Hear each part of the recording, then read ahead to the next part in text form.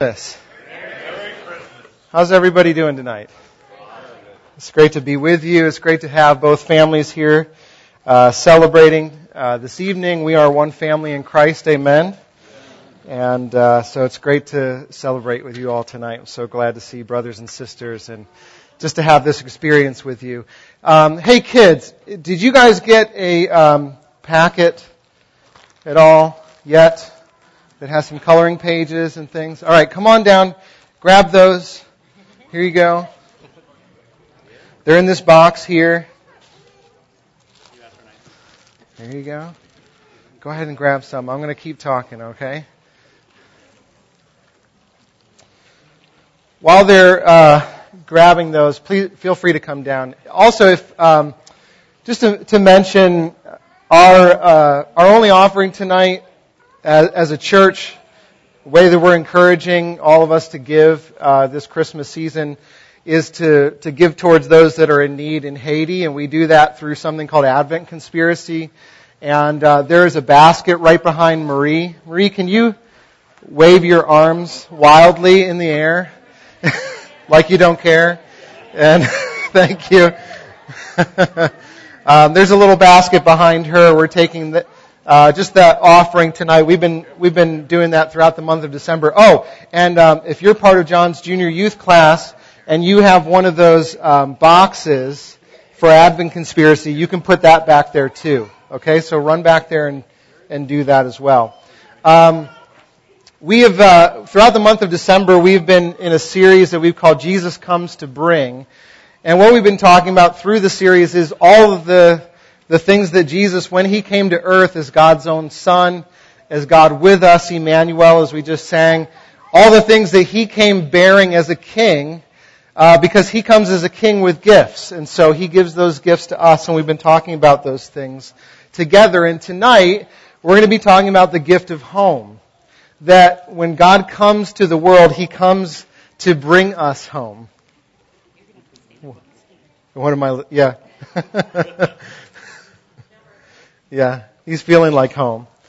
Kids, I need your help, okay? So, in your activity packets, there is a piece of paper in there that has a box on it. It looks like this, only it's open. Hold it up if you find it. All right.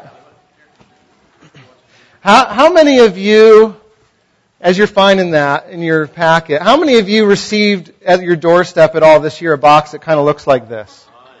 This is not an advertisement for any particular company, but how many of you saw a box like this?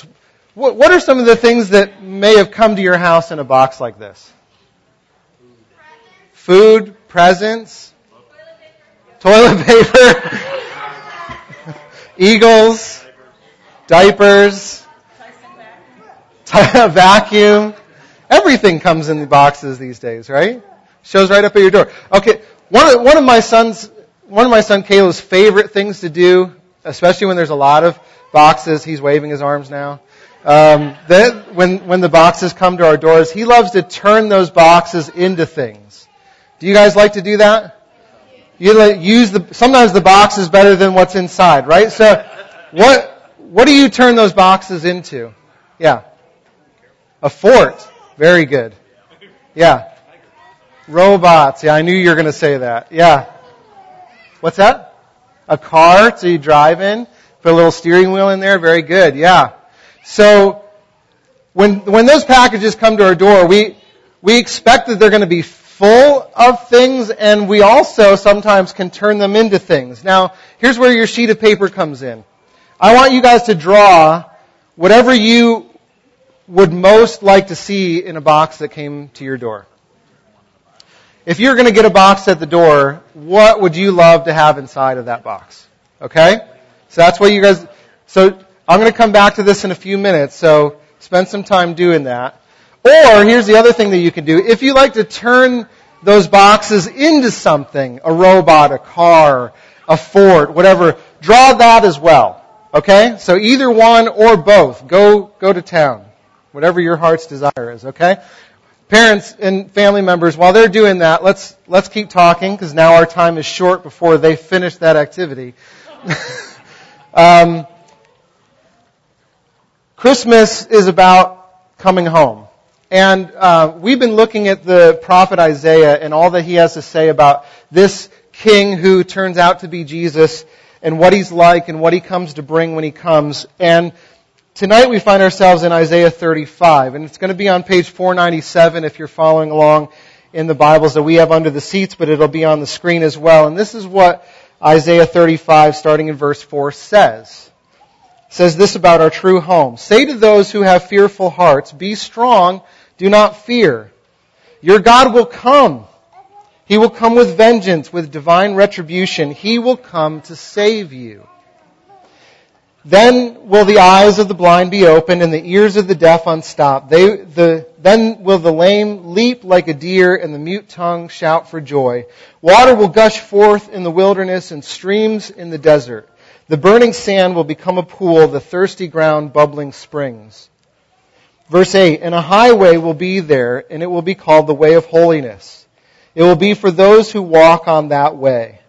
Only the redeemed will walk there. And those whom the Lord has rescued will return. They will enter Zion with singing. Everlasting joy will crown their heads. Gladness and joy will overtake them, and sorrow and sighing will flee away. Now here's what Isaiah is doing. He is painting a picture for us about what our true home looks like. When it says that God Himself is going to come and rescue us, it means God is literally, physically going to come to this world to do the saving and bring us to our true home. And that word, when He uses the word return, means that we're going to experience our home. And here's the truth of our story. Whether or not you particularly may believe this, or whether you think this is part of your story, it is part of our story as a human race, that we were created for a permanent home. We were created to experience a home that never fails us, that never goes away, that's always the same and always full of joy, but we've lost that home. And yet, all of us are searching to rediscover, if you will, that home. Humans were created to live in a perfect home. It was called the Garden of Eden. But because of our rebellion against God, we lost that home forever because we turned away from the giver of life, the center of that garden, which was God Himself. But at the end of God's story, at the very end of the Bible, if you look at some of the very last pages, we see that God actually recreates this garden in a city that comes down from heaven, that we will one day have a new home forever and ever and ever. This is our story, from beginning to end, that every one of us is living between those two homes right now, this night. And so we have to think about what it means to be home. So let me ask you, and anybody can participate, when you think of this idea of home, what comes to your mind? What do you think about when you think of home? Family, okay. People that you love being there. That's usually the first one, right? What else? Comfortable. Acceptance and approval. Warmth.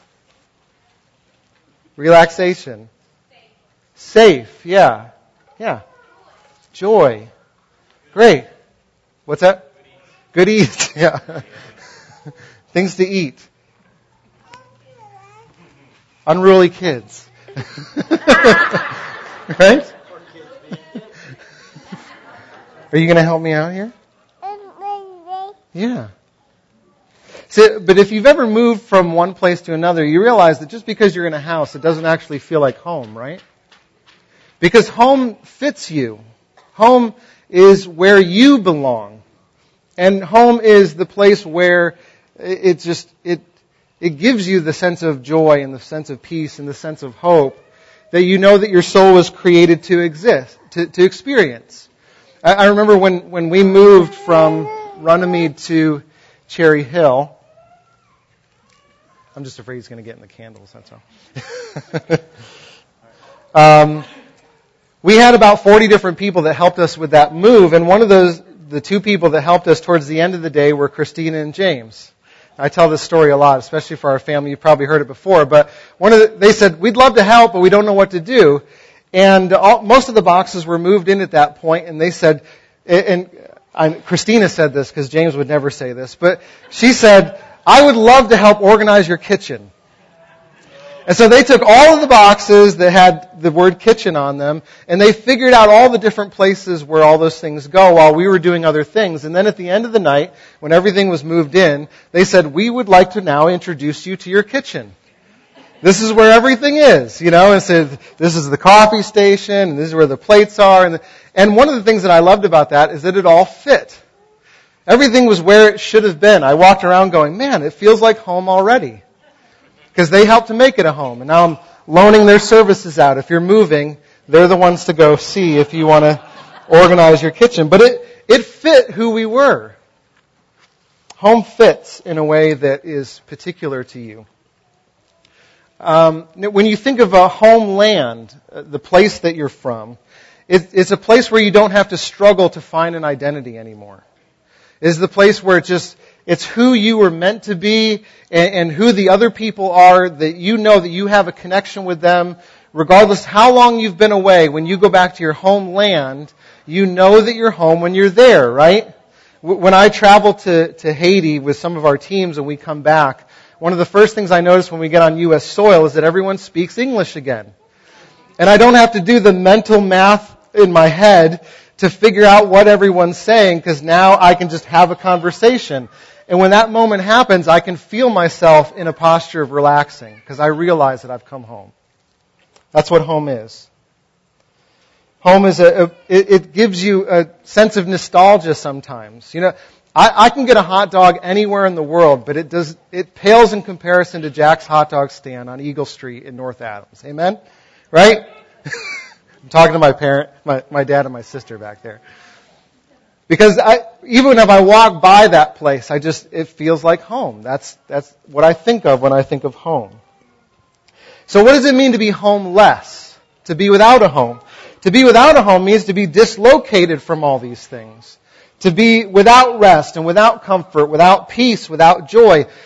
Those of you who have ever experienced this before, and I've learned through some of my friends along this line, you feel like you're without an identity, without a story, without a history.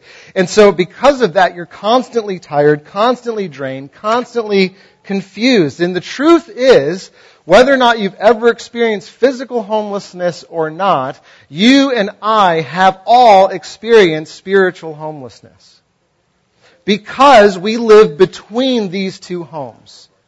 We were intended for a permanent home, and yet we don't have that home today.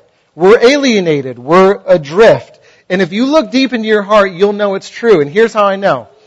How many Christmas songs are out there that talk about this longing for home? Can you think of some? There's no place like home for the holidays. I'll be home for Christmas, if only in my dreams, right? Please come home for Christmas. Holiday home. All of these, we long for the sense of home, especially at Christmas. Why is that? It's because for many of us, the holidays represent a time when we felt like we were at home, when we felt like things were permanent, when we felt like things were permanently full of joy, and all of us are trying to get back to that reality. Are we not? Now here's the bad news. If that's you, and it's certainly me, then we are looking in the wrong place. We're looking to get something that from something that cannot provide it. Do you want to know how I know?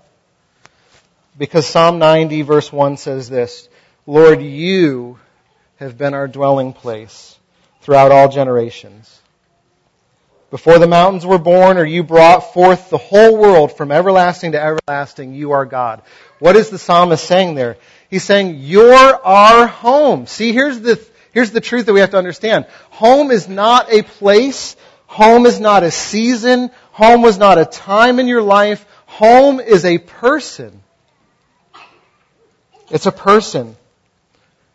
And what that means is that we were created to experience this person Everyone in this room was created and crafted by God to know Him and love Him and serve Him and worship Him and experience Him, to be so delighted in Him and with Him that we would live our entire existence on planet Earth with Him at the very center of who we are and what we do every moment of every day, because He's our home. Think of all the things that you think of when you're home. Now apply those to God and see if they hold true. Do they? Is it the one that you long to just fall into the arms of, like you fall into your easy chair? He's our home. Now the truth is that because we were created to live that way, if we live with absolutely any other thing that God created as our home, as the center of our existence, if we put anything above Him or love anything more than Him, that could be a relationship or a marriage or a career or family or anything, then we're turning something that wasn't intended to be our real home into a home of our own making. And it can't bear the weight of what we're making it into. They're good things, but they're not our home. They can't be everlasting. And the truth is, because our lives and our testify to the fact that we don't live our lives with Him at the very center, that He's not the one that we put first in all things. Yet because we were built for that, we feel this sense of homelessness, this sense of dislocation. It's inevitable. We were built for Eden. We were built for paradise. But we rejected God in favor of being our own masters, to be the controllers of our destiny. And so, because of that, we lost our true home. And the home that we now have, the world that we now live in, does not look like our true home, doesn't it? It's a place that bears the testimony of our violated relationship with God. It's a place of aging and sickness and cancer and death, things that we were never created to experience in our entire lives. This world is not our home. It doesn't meet our deepest needs. It doesn't fit us, and we know it. Narnia, if you've ever read the Chronicles of Narnia, puts it this way: it's a world that's always winter and never Christmas. That's our world. Now you think, why would God do that? But it shouldn't surprise us, because here's the thing. When I sin against a friend, I'm no longer welcome in His home. Right? If I use a friend, if I treat a friend poorly, if I transgress against them, and then show up at His home the next day like nothing ever happened, am I welcome in His presence? Probably not. Because sin leads to being expelled from those that we love the most. We get kicked out. We lose access to our home. And that's God's story.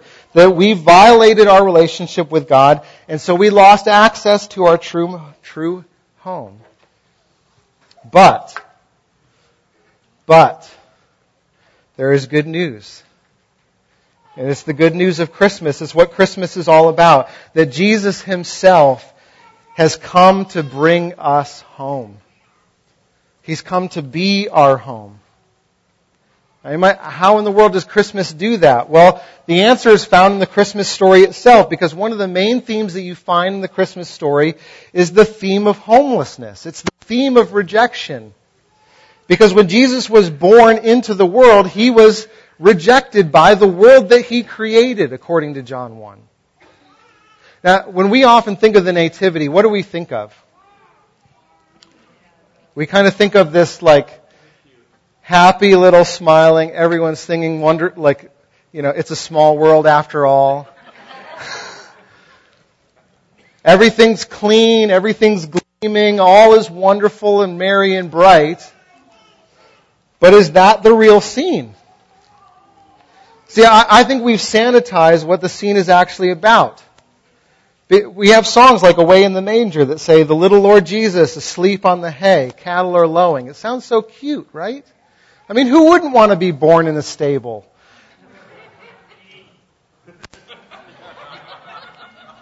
Thanks, James.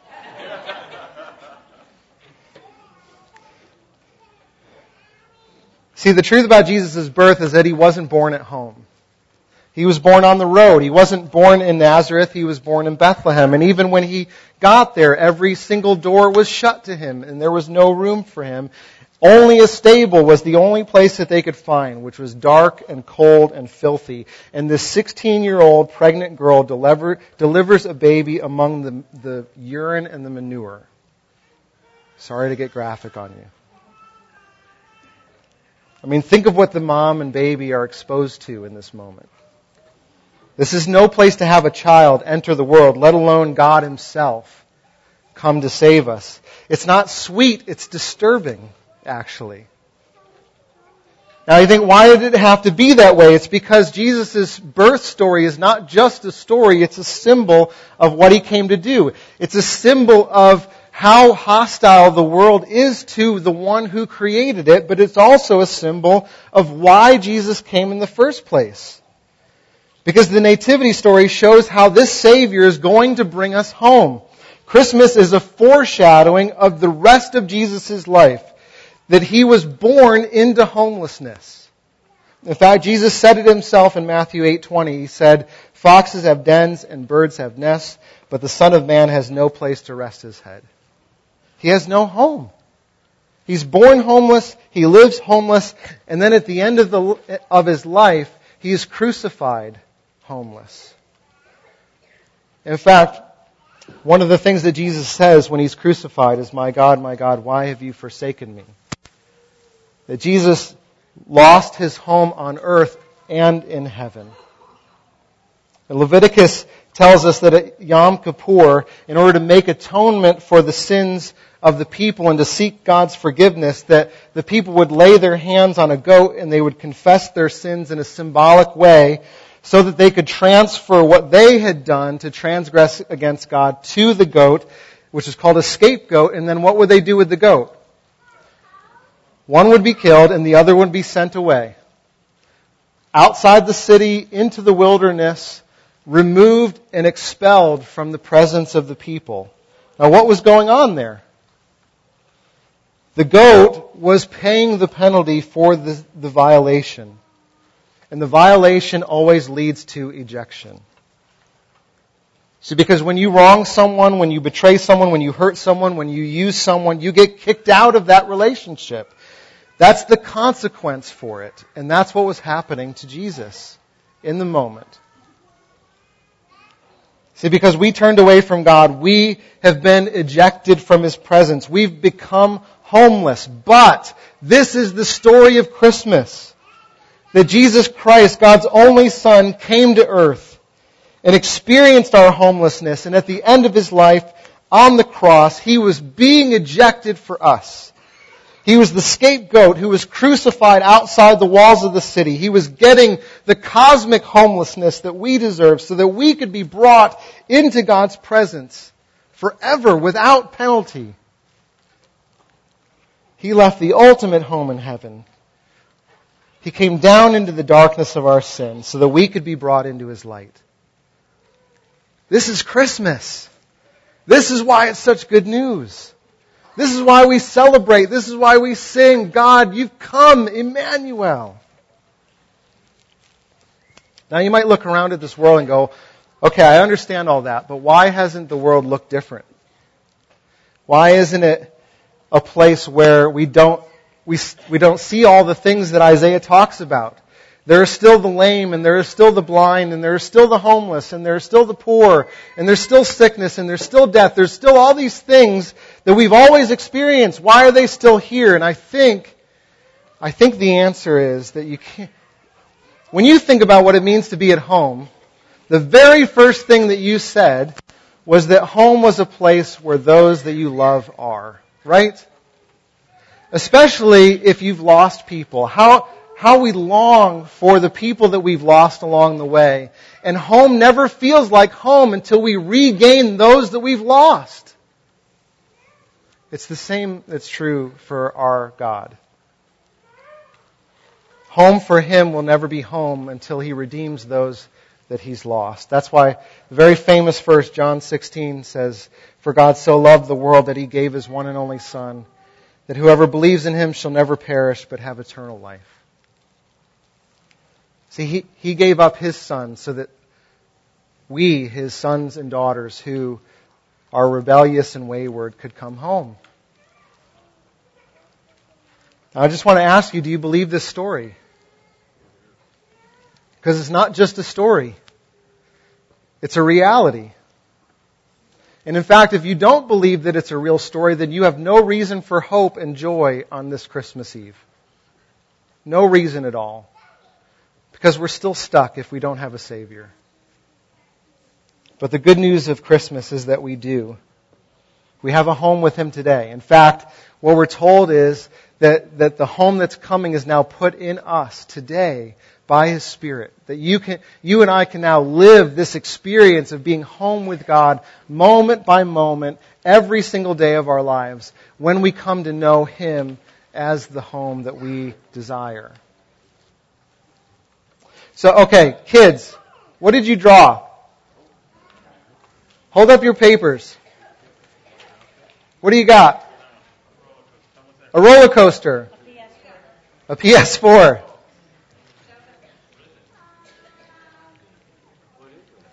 What else? Shout it out. Elsa. All the things that I want. Good. What else? What's on there? A mermaid, a shark, and an octopus. Man, I want those to show up at my door. They can't fit in the same box. Yeah. They're silly, right? All good things, right? Except for what?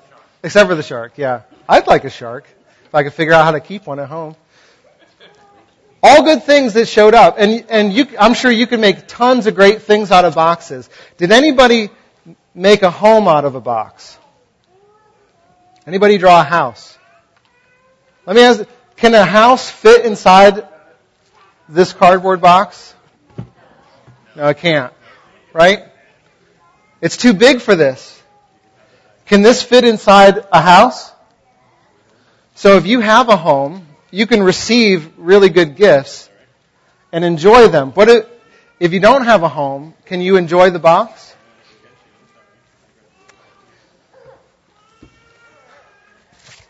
See, here's what I think often happens for us. We treat cardboard boxes like homes. And all of us have them. All of us have things that we love, that we cherish, that we anticipate showing up at our door. It might be a physical thing like a PS4. It might be a relationship or a spouse. It might be kids. It might be our dream home. It might be a retirement. It might be financial security. What is it for you? What good thing do you want to show up at your home? What thing are you longing for? What thing do you think will give you your sense of significance and purpose and hope and joy in the world? All good things, but they're not home. And in fact, if we make those cardboard boxes into homes, they end up ruining us, don't they? Because if we slept outside in a cardboard box tonight, we would be in trouble by the morning. All of us want to return to our homes. I just want to encourage you and say that Jesus is the home that you need. He's the home that you were built for. He's the home that you long for. Please do not put your faith in any other thing, because it will not give you what only He can give you. And that's good news, isn't it? He's come to be those things for us. So let's pray. And then we're going to light some candles and we're going to sing some more to our great King. Father, we thank you that you sent Jesus to be our home. Thank you that He loved us when we didn't love you. While we were busy making our home out of so many other cardboard boxes, you came to be our true home. You did not hold our sin against us, but you became homeless so that we could be at home with you. Help that reality hit home for us right now, this evening. We pray in Jesus' name. Amen. Now, do you have your candles.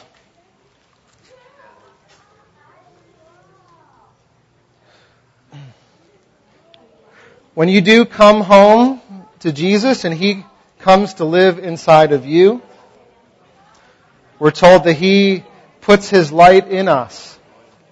He makes us bearers of His light, and that's one of the ways that the world starts to look different.